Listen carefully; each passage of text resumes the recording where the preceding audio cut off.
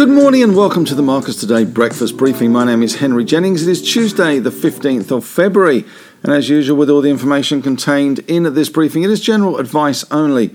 So please do your own research. Contact your own financial advisor regarding any of the thoughts, ideas or insights in this briefing. And if you need to, you can always pause the PowerPoint slides here and read our disclaimer in full. And if you're listening on a podcast, head on over to the marcustoday.com.au website and you can read the disclaimer there. All right, well, another not so good night in the US, although it could have been worse, and it was worse at one stage. We had the Dow Jones closing down 172 points, or around 0.5%, 34,566.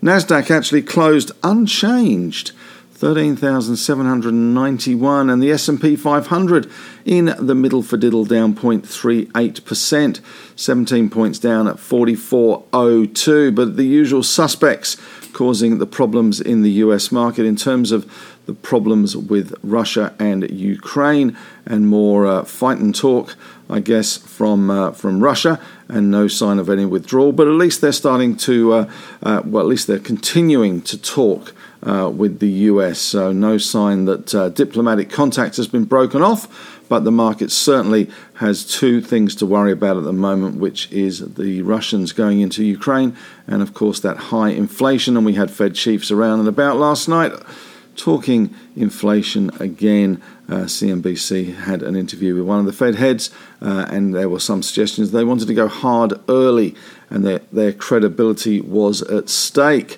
We saw the VIX index rise 1 point to 29, up 4.20%. SPY futures dropping 64 points. We did have a pretty good day yesterday, all things considered, when you think that the Dow dropped over 500 points on Friday. We actually eked out a gain yesterday, but 64 points down showing on the SPY. We'll see how that goes. Commodities, though, were the place to be yet again. We saw Brent crude 96.48, up $2.04, 2.16%. WTI 95.46. $2.36 up, 2.53% up. Gold also doing well with all this geopolitical tension at the moment, $1869.40, $27.30, up 1.5%. So we should see a continuation of those big gold miner rises yesterday. Iron ore, though, coming under a little bit of pressure, down 0.5%. The Aussie dollar down a little bit, 71.23. In other commodities last night, not quite such optimistic times, but not bad. We had copper up 0.36, nickel up 0.67. Aluminium continues to charge ahead, 2.1% better. Zinc down 1.35%, and lead up 0.84. Tin down slightly, nothing very exciting there in there. Mining stocks overseas, Freeport McMoran down 0.8, Alcoa up 0.5%. Teck up 0.5%, Anglo up 1.1%, Glencore up 1%, Vale down 0.3%, Albemarle down 1.4%. BHP in ADR terms, not that it really matters, was down 0.9%, and Rio was up 0.75%. The fact that it doesn't matter is that BHP results have come out this morning, and we'll get onto those in a minute. Here you can see the S&P 500. At least we had a rally into the close, saving some blushes, but not enough to save the Dow, but certainly saved the Nasdaq. The Dow was down 434 points at its low, closing at 172 down. We had the likes of Apple up 0.14, Meta down 0.8, Google up 0.9, Microsoft unchanged, Amazon up 1.2, and Netflix up 1.3, Block up 3.5%. US banks slightly easier, with Berkshire Hathaway down 1.5% there. Major stories last night. Tech leads while bond curve flattens. The G7 finance ministers underline readiness to act swiftly and decisively if Russia invades Ukraine. It's still problematic that the Germans are only going for economic aid rather than weapons and support. And this does indicate that Europe is not completely united, despite the US and the UK saying it is. Putin signalled talks with the US to go on as some drills end. So that is a positive sign there. San Francisco's Daily says too abrupt and aggressive on rate hikes could be destabilising, certainly could be destabilising for the equity market. Whether it's destabilizing for the real economy remains to be seen, but Federal Reserve Bank's George pushes back against intermeeting tightening, so we won't get tightening between meetings, but a 50 basis points lift-off says the Fed should consider selling bonds to dampen inflation pressure, and Powell under pressure to provide clarity on Fed plans to combat inflation. Unfortunately, the Fed only really has one weapon in its arsenal, that is the blunt force trauma, that is interest rates. The Bank of Japan offered to buy an unlimited amount of 10-year bonds in bid to cap the recent rise in yields, and the ECB's Visco, whoever they are, says flexible approach needed in unwinding stimulus, and the Bank of England to raise rates faster than previously thought due to inflation. Inflation is a big problem in the UK at the moment and getting worse, with energy prices rising on the beginning of April by 54%. Oil nearing $100 a barrel. Of course, that does feed into the inflation narrative. It is the chicken and the egg. What comes first, inflation or the oil price, or oil price leading to inflation? And widespread base metal shortages driving global commodity crunch, threatening to fuel inflationary pressures. It's all inflation at the moment, and Ukraine. What to expect today? Well, obviously, the SPY futures with a 64-point drop is showing some weakness continuing in our market. We did see that weakness yesterday a little early, but we did shrug it off, and we probably will focus more on our results season today. So we do have a whole slew of results dropping on today, and we have seen some already. BHP, of course, the biggest one, and it does look like it's smashed expectations for dividends, $1.50 in US terms. I think the market forecast, well, at least the average was around $1.26. No buyback, though, and no other capital management initiatives, but $1.50 in dividends. They had an underlying profit, which again beat estimates, $9.71 billion US in the last 6 months, and the average realised price of iron ore was $113.54 a tonne, so not too shabby on that front. It'll take a little bit of going through the weeds to work out the real upshot in BHP, but on the face of it, that does look like a pretty positive result. I haven't seen the outlook statement yet, but it certainly does look a positive result and will certainly help that sector. Iron ore down a smidge last night, but that certainly will be the major focus of the resource sector today, as will all results. And we're certainly seeing that yesterday, a few more today, and then of course we have another Super Thursday where things will drop rapidly. So all those results coming on Thursday, we get those Super Thursday results through. So what to expect today? Well, I would like to hope that we don't see that 64 points down that the SPY is alluding to. Asia did have a bit of a tumble yesterday, and we held up remarkably well. The gold price will help as well in terms of sentiment, and the banks, which have been an absolute ripper-dipper recently, certainly doing well. That Westpac news yesterday that they completed the off-market buyback sent that stock up over 4%. So Westpac is very much playing a little bit of catch-up football with the other two banks, and certainly they did tend to be, the three banks apart from CBA, did tend to be roughly around the same price for a long time. NAB's now screaming ahead. Westpac has been the laggard. ANZ is kind of the also ran in the middle, a bit of that, yeah.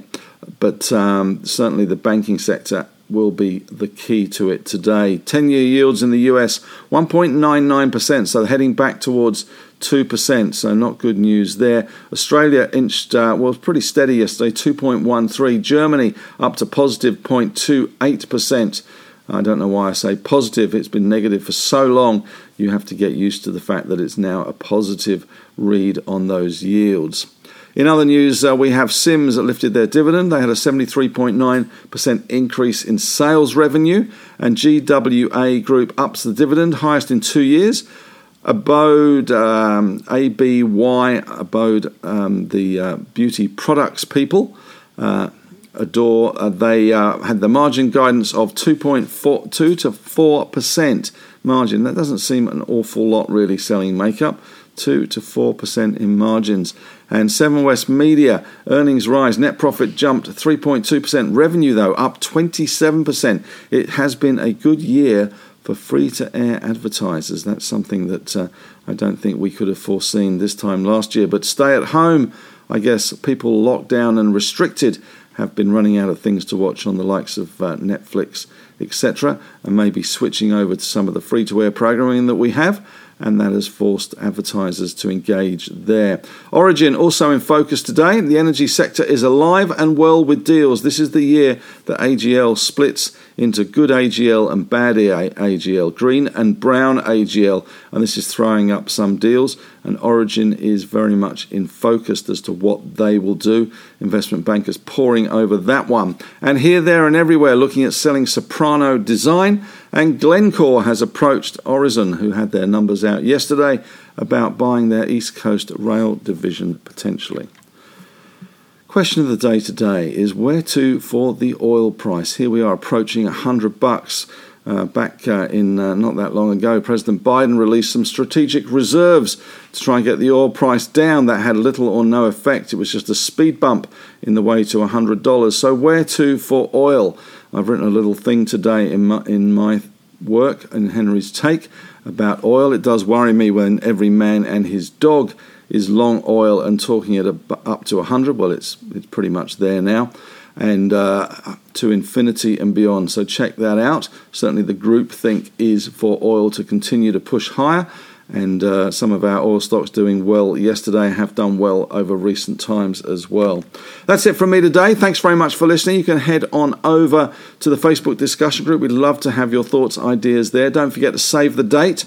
We have a live in-person Meet the Analyst session that we are running on March the 16th at 6:30. This is exclusive for members, where you get a chance to chat to me, and I've got a few special guests lined up as well, some of our podcast favourites to come along as well. Nothing very formal, no PowerPoint presentation, no death by PowerPoint, no panel discussion, just a chance for you as members to catch up with other members, chat about the market, and chat to me and some of my mates about the market and anything else that takes your fancy. So put that one in your diary, 16th of March, that is in Sydney, and if it is a success and I'm not the only one standing there with a glass of red wine in my hand, then we will continue to do those elsewhere at some stage. So looking forward to that. Otherwise, podcast, as you know, is split into 3 streams. You can subscribe to the Marcus Strategy podcast, the On the Desk podcast, or the On the Couch podcast. And I have got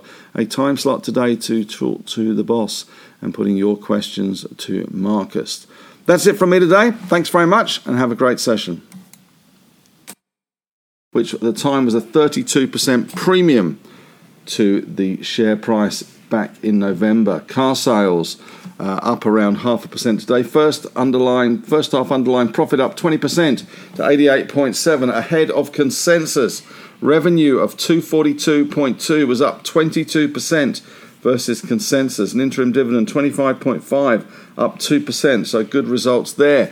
Bendigo and Adelaide Bank first half cash earnings up by 18.7% to 260.7, and that was ahead of consensus of 239. The stock rose 4.4% today, so doing pretty well today. That stock looks as if it's got more juice in the stock price. Beach Petroleum net profit after tax 66% higher to 212.9 for the 6 months ending to the end of December. And Horizon revenue rose 1% to 1.5 billion. EBITDA fell 2% to 726.9 million. And net profit slid 4% to 256.9. And it cut its interim dividend by 27% to 10.5 cents a share. And we saw ukulele sales soaring on the back of Nine Entertainment's interview last night with the Prime Minister. Nothing in the economic news today. And in Asia, we have the problem in Hong Kong continues. COVID rates climbing, turning to China for help analysing virus strains and more kits. And in US and European news, Coinbase and other cryptos were big on the advertising front at Super Bowl, where the Rams beat Bengals to win the Super Bowl in a 12-hour thriller there. But crypto companies taking top ad slots at the match, and Coinbase forced to put limits and throttle back their website as they were deluged with people wanting to sign up and get more information. And the US-Canada bridge reopens. no Barry Manilow was needed there. And in more interesting news, Saudi Arabia has moved 4% of its holding in Aramco to its sovereign wealth fund. Oil up around 1.5% in Asia. So interesting times for the oil market. That's it from me today. Thanks very much for listening. If you're not yet a member of the Marcus Today community, you can head on over to marcustoday.com.au and sign up for the free 14-day trial. But that's it. Have a great evening.